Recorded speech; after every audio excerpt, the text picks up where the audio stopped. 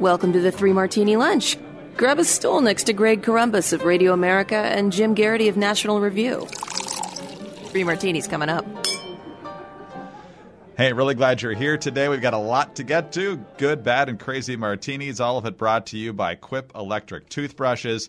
Jim, I guess it's the first snowfall in the region. I just watched the local news. They say the roads might be beyond wet by the time it's all done. There might be a little bit of snow. The government's closing early. The schools are closing early. Everybody get your bread, eggs, milk, and toilet paper. Oh, the humanity. Late last night, well, not that late last night, at appropriate bedtime, my younger son, I go to tuck him in, and he says, Daddy, we're going to get off school tomorrow. I'm like, no, you're not. It's supposed to be a dusting. It's not going to come late. And he's like, I know, he's heard me rant about this. He says, Daddy, I know how Fairfax County operates. They're not going to be able to start the buses, and they're going to cancel school tomorrow.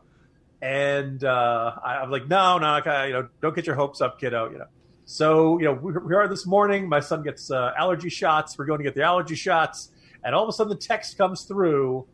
Fairfax County Public Schools will be closing 2 hours early today to deal with the impending snowfall. And he's like, Daddy, I told you so. And I should not doubt my son. He knew it. He saw it coming. Exactly. Well, very prescient on his part. And see, that's a believable story about your child from a political reporter. Much different than the ones who say, my child asked me the morning after Trump's election, what is wrong with America and will we ever be good again? Things like that. My 3-year-old asked me that. No. There you go. Yes. Daddy, you're looking back at the constitutional Marbury versus Madison case. All right, let's go on to our good martini now. It's kind of a double-barreled good martini. First of all, it's nice that we finally have a senior administration official who's actually speaking in detail about the strike. Yes, the president did it the day after the strike from down at Mar-a-Lago. Mike Pompeo did it this morning and talked about the justification for it, the thinking that went into the timing of it. Here's just a clip of what he had to say. Not only had Soleimani done all of the things that we have recounted, right? Hundreds of thousands, a massacre in Syria, enormous destruction of countries like Lebanon and Iraq, where they've denied them sovereignty, and the Iranians have really denied people in those two countries what it is they want, right? Sovereignty, independence, and freedom. This is all Soleimani's handiwork. And then we'd watch as he was continuing the terror campaign in the region. We know what happened at the end of last year in December, ultimately leading to the death of an American. So if you're looking for imminence, you needn't look no further than the days that led up to the strike that was taken against Soleimani. So he says the right thing was done here. And, Jim, we also have more evidence today of what you were saying on Monday's edition of the Three Martini Lunch, and that's that Iran doesn't really have any friends, at least not any good friends, that are willing to do anything about this other than release some strongly worded statements. We've got Sergei Lavrov saying that he expressed his condolences over the killing, and the Chinese are very worried about norms being violated here, but absolutely nobody's ready to be sending weapons or certainly any manpower in the direction of Iran in case this would actually escalate. Yeah, I said this, kind of alluded to this yesterday, and I really feel like this is something that's worth underlining. I'm already seeing op-ed columns in places like CNN and the Washington Post saying, America and Trump are dangerously isolated on the world stage. And one of the things they're citing are these statements from the Russian government and the Chinese government. First of all, do you think the Russian government and the Chinese government were going to hand out attaboys for whacking Soleimani? What kind of reaction did you think you were going to get from them? But the second thing is that, look, this is this kind of standard stuff of we object to this American imperialism, blah, blah, blah. China's very big on beating the drum about national sovereignty.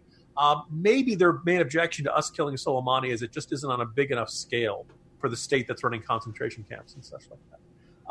Don't watch what countries say. None of this stuff really matters. None of this stuff really carries any weight or has any worth. Look at what they do. And there's been a staunch silence in what these other foreign governments are willing to do about this. Yes, Europe is going to be wringing its hands and saying, oh, my goodness, this derails the Iran deal, and we were so close, and But in the end, no one's talking about sanctions on the U.S. No one's talking about any serious, substantive policy retaliations against the United States.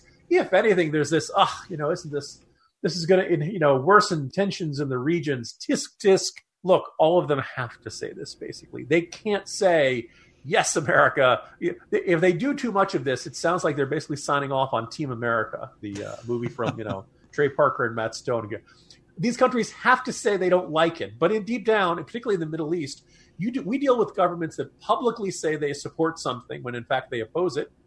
I think you could say the Saudi government has always sounded very pro-U.S., but whether the Saudi royal family actually is pro-U.S. is another story.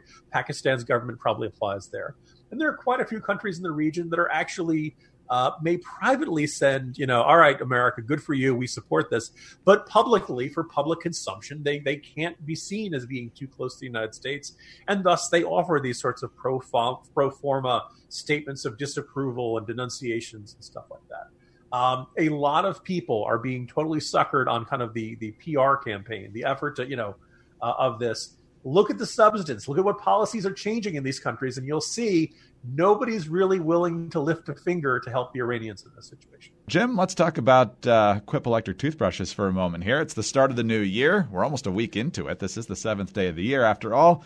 And hopefully your New Year's resolutions are still holding up. Your diet, your commitment to go to the gym, whatever it is. But getting into the habit of great oral health skills could not be a better New Year's resolution. And that's where Quip comes in. Quip, of course, makes the Quip electric toothbrush.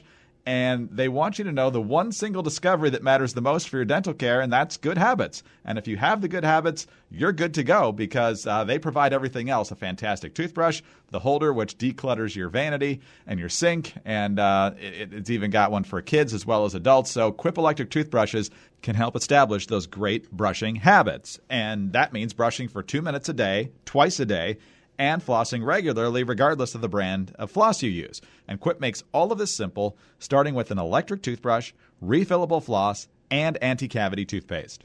Quip's electric brush has sensitive sonic vibrations with a built-in timer and 30-second pulses to guide a full and even clean.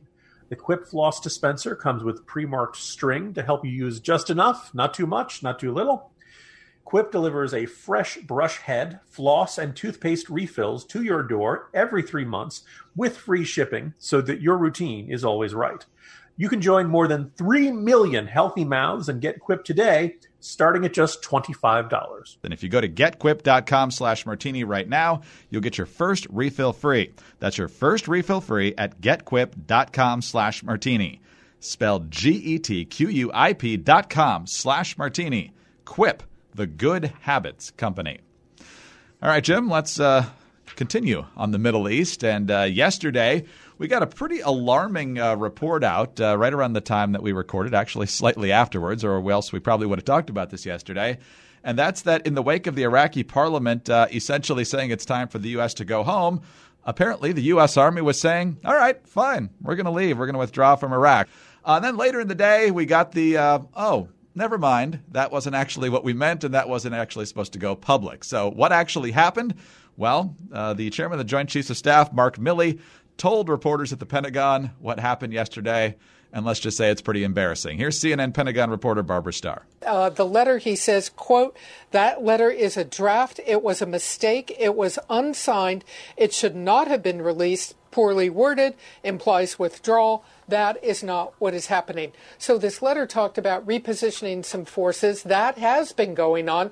That is very well known, very well understood. But the letter also goes on to say to prepare for, quote, onward movement. General Milley adamant that is a mistake. The letter had, as a draft, had been sent to some Iraqis and apparently leaked or sent to the media from somewhere in this chain of events. Milley very concerned about the international implications, so he wants to emphasize it's not true that troops are leaving. Jim, if the Iraqis or somebody else leaked this, that's obviously not as embarrassing, but the fact that you were already circulating a letter that wasn't true and was poorly worded is not a good first step either. So what do we make of this situation?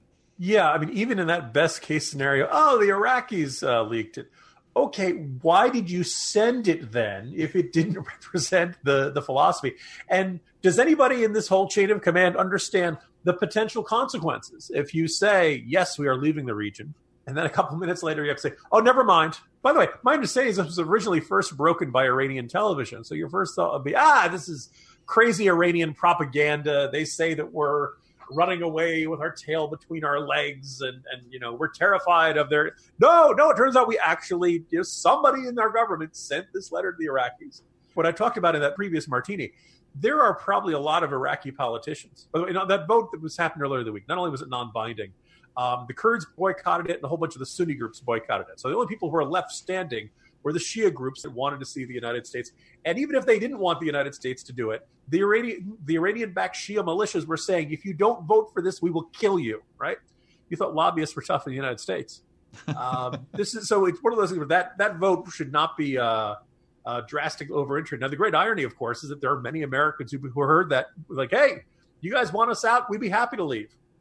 A couple of people even kind of wondered, wait a minute, was this genuine three-level chess on the part of the president taking action that takes out an American enemy who's got a lot of U.S. blood on his hands, but it's created such a reaction in Iraq that we have no choice but to leave, to basically say, okay, we're bringing all the troops home. Iraq, you take care of this yourself. The situation in the Middle East is complicated, but it is safe to say there are a whole bunch of Iraqis who don't like the idea of becoming a client state of Iran or becoming a de facto colony of Iran, where Iran actually calls the shots in the Iranian government, and the Iranian government has effectively asked for permission from the Iraqi government, has to ask permission from Tehran if they want to do something. There may even be some Iraqi Shias who don't like that arrangement, who basically have, wait a second, I don't want to be in a mother may I situation. Mullah may I suppose would be the It's complicated. There are probably a lot of Iraqis who'd like to pose and say, the Americans ought to leave, but are secretly hoping that we don't, because they like, one, it's, if God forbid ISIS comes back and is a significant force, it's good to have U.S. air power around, continue training their military. There are a bunch of advantages to having Americans in the neighborhood in a very rough region of the world. So there's probably some grand contradictions in Iraqi thinking here. Nonetheless, we should, just because they're contradictory and muddled in their thinking doesn't mean that we should be contradictory and muddled in our statements. And that is exactly what happened yesterday. It was an enormous embarrassment. Hopefully it all passes, but just not what the moment calls for. This is the big time, guys. This is the geopolitical Super Bowl. You don't want to be fumbling, so to speak, at a time like this. Yeah, if you have to change some facts in a statement, we meant to say that this program was starting on Thursday, but it's actually Friday or Monday or whatever. It's not, we're not actually going to leave. You could probably argue there is a broad consensus amongst Americans and Iraqis that we would like to leave Iraq eventually. Sure. The question is, how do you define eventually? Is that a 3-month span? Is that a 6-month span? A year? Multiple years? Do we want to have some sort of, lingering military presence, but a standard one like we have in some other countries? Nobody complains about U.S. troops being in Germany or in Japan or in South Korea or in any one of these places all around the world where you have a military presence. It's only when they're under fire that people have an objection to this. If we can get a pacified Iraq where our troops there are not under fire, you could have, Bagram Air Base over in Afghanistan, or you could have, a continued U.S. military presence in the Green Zone in a way that wouldn't be upsetting to everyone. But we apparently are still a long ways away from that. Great. All right, let's move on to our crazy martini now, Jim. And these all have the Iranian theme going through them because the Democrats are watching this, as you know, and as we talked about in the wake of the strike on Soleimani, that the Democrats were not happy for a variety of reasons. They thought it was escalating the situation. Some believe Trump didn't have the authority. Some believe Trump had to consult with Congress. On and on and on. But there's been very little praise from any Democrats other than Kyrsten Sinema and maybe a couple of others in the past several days. But Khanna is a congressman from California. And Jim, when impeachment's on the mind, the only thing you're going to think about is impeachment. So he says it's time for Congress to do what Nancy Pelosi wants to do here and tighten up the War Powers Act. And that means if Trump were to ever strike Iran again, it's another impeachable offense. Here he is on MSNBC. Well, it's not just a message. He would be, again, violating the Constitution by disregarding Congress. And it's illegal. It's, frankly, another impeachable offense for him to continue an escalation without Congress's authorization. And even Hallie Jackson is, hey, are you saying what I think you're saying? Are you suggesting that if the president did not abide by a resolution, if it were to be passed by the House, by Congress, that you would potentially add that to articles of impeachment against him? How serious are those discussions happening with your colleagues?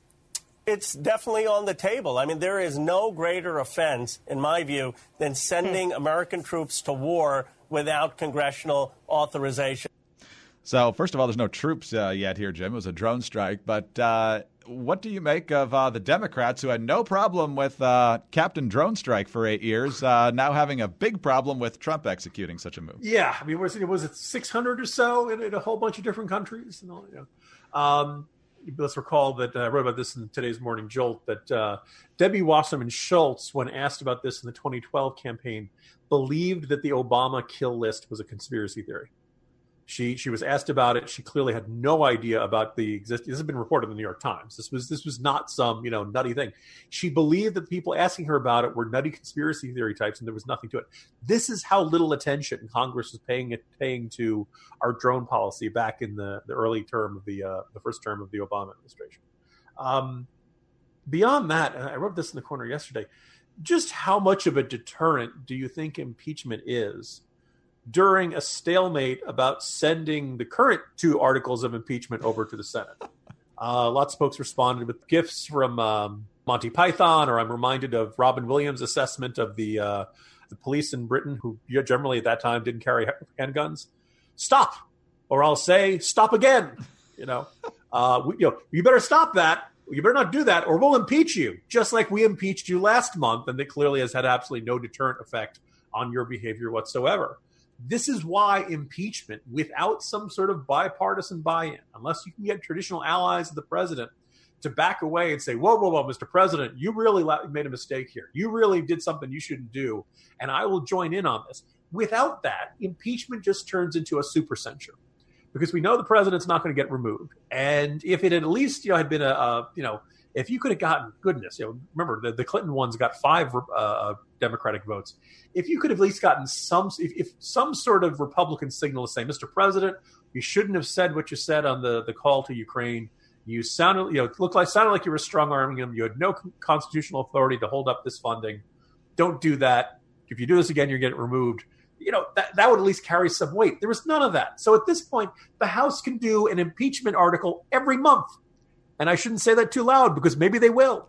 But at the end, it's not going to do anything, because ultimately American politics has been consumed by one question pretty much since mid-2015 when Trump came down the escalator.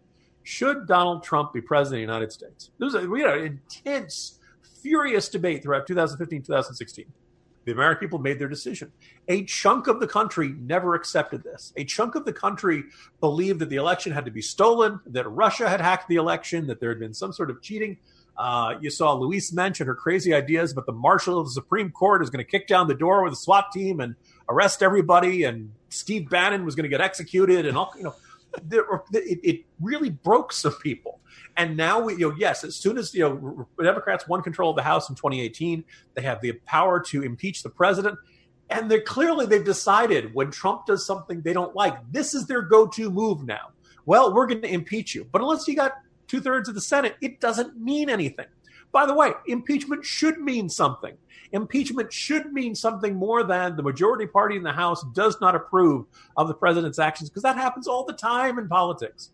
Divided government is very common. It's been very common in the past, and there's a very good chance it's going to continue in the future.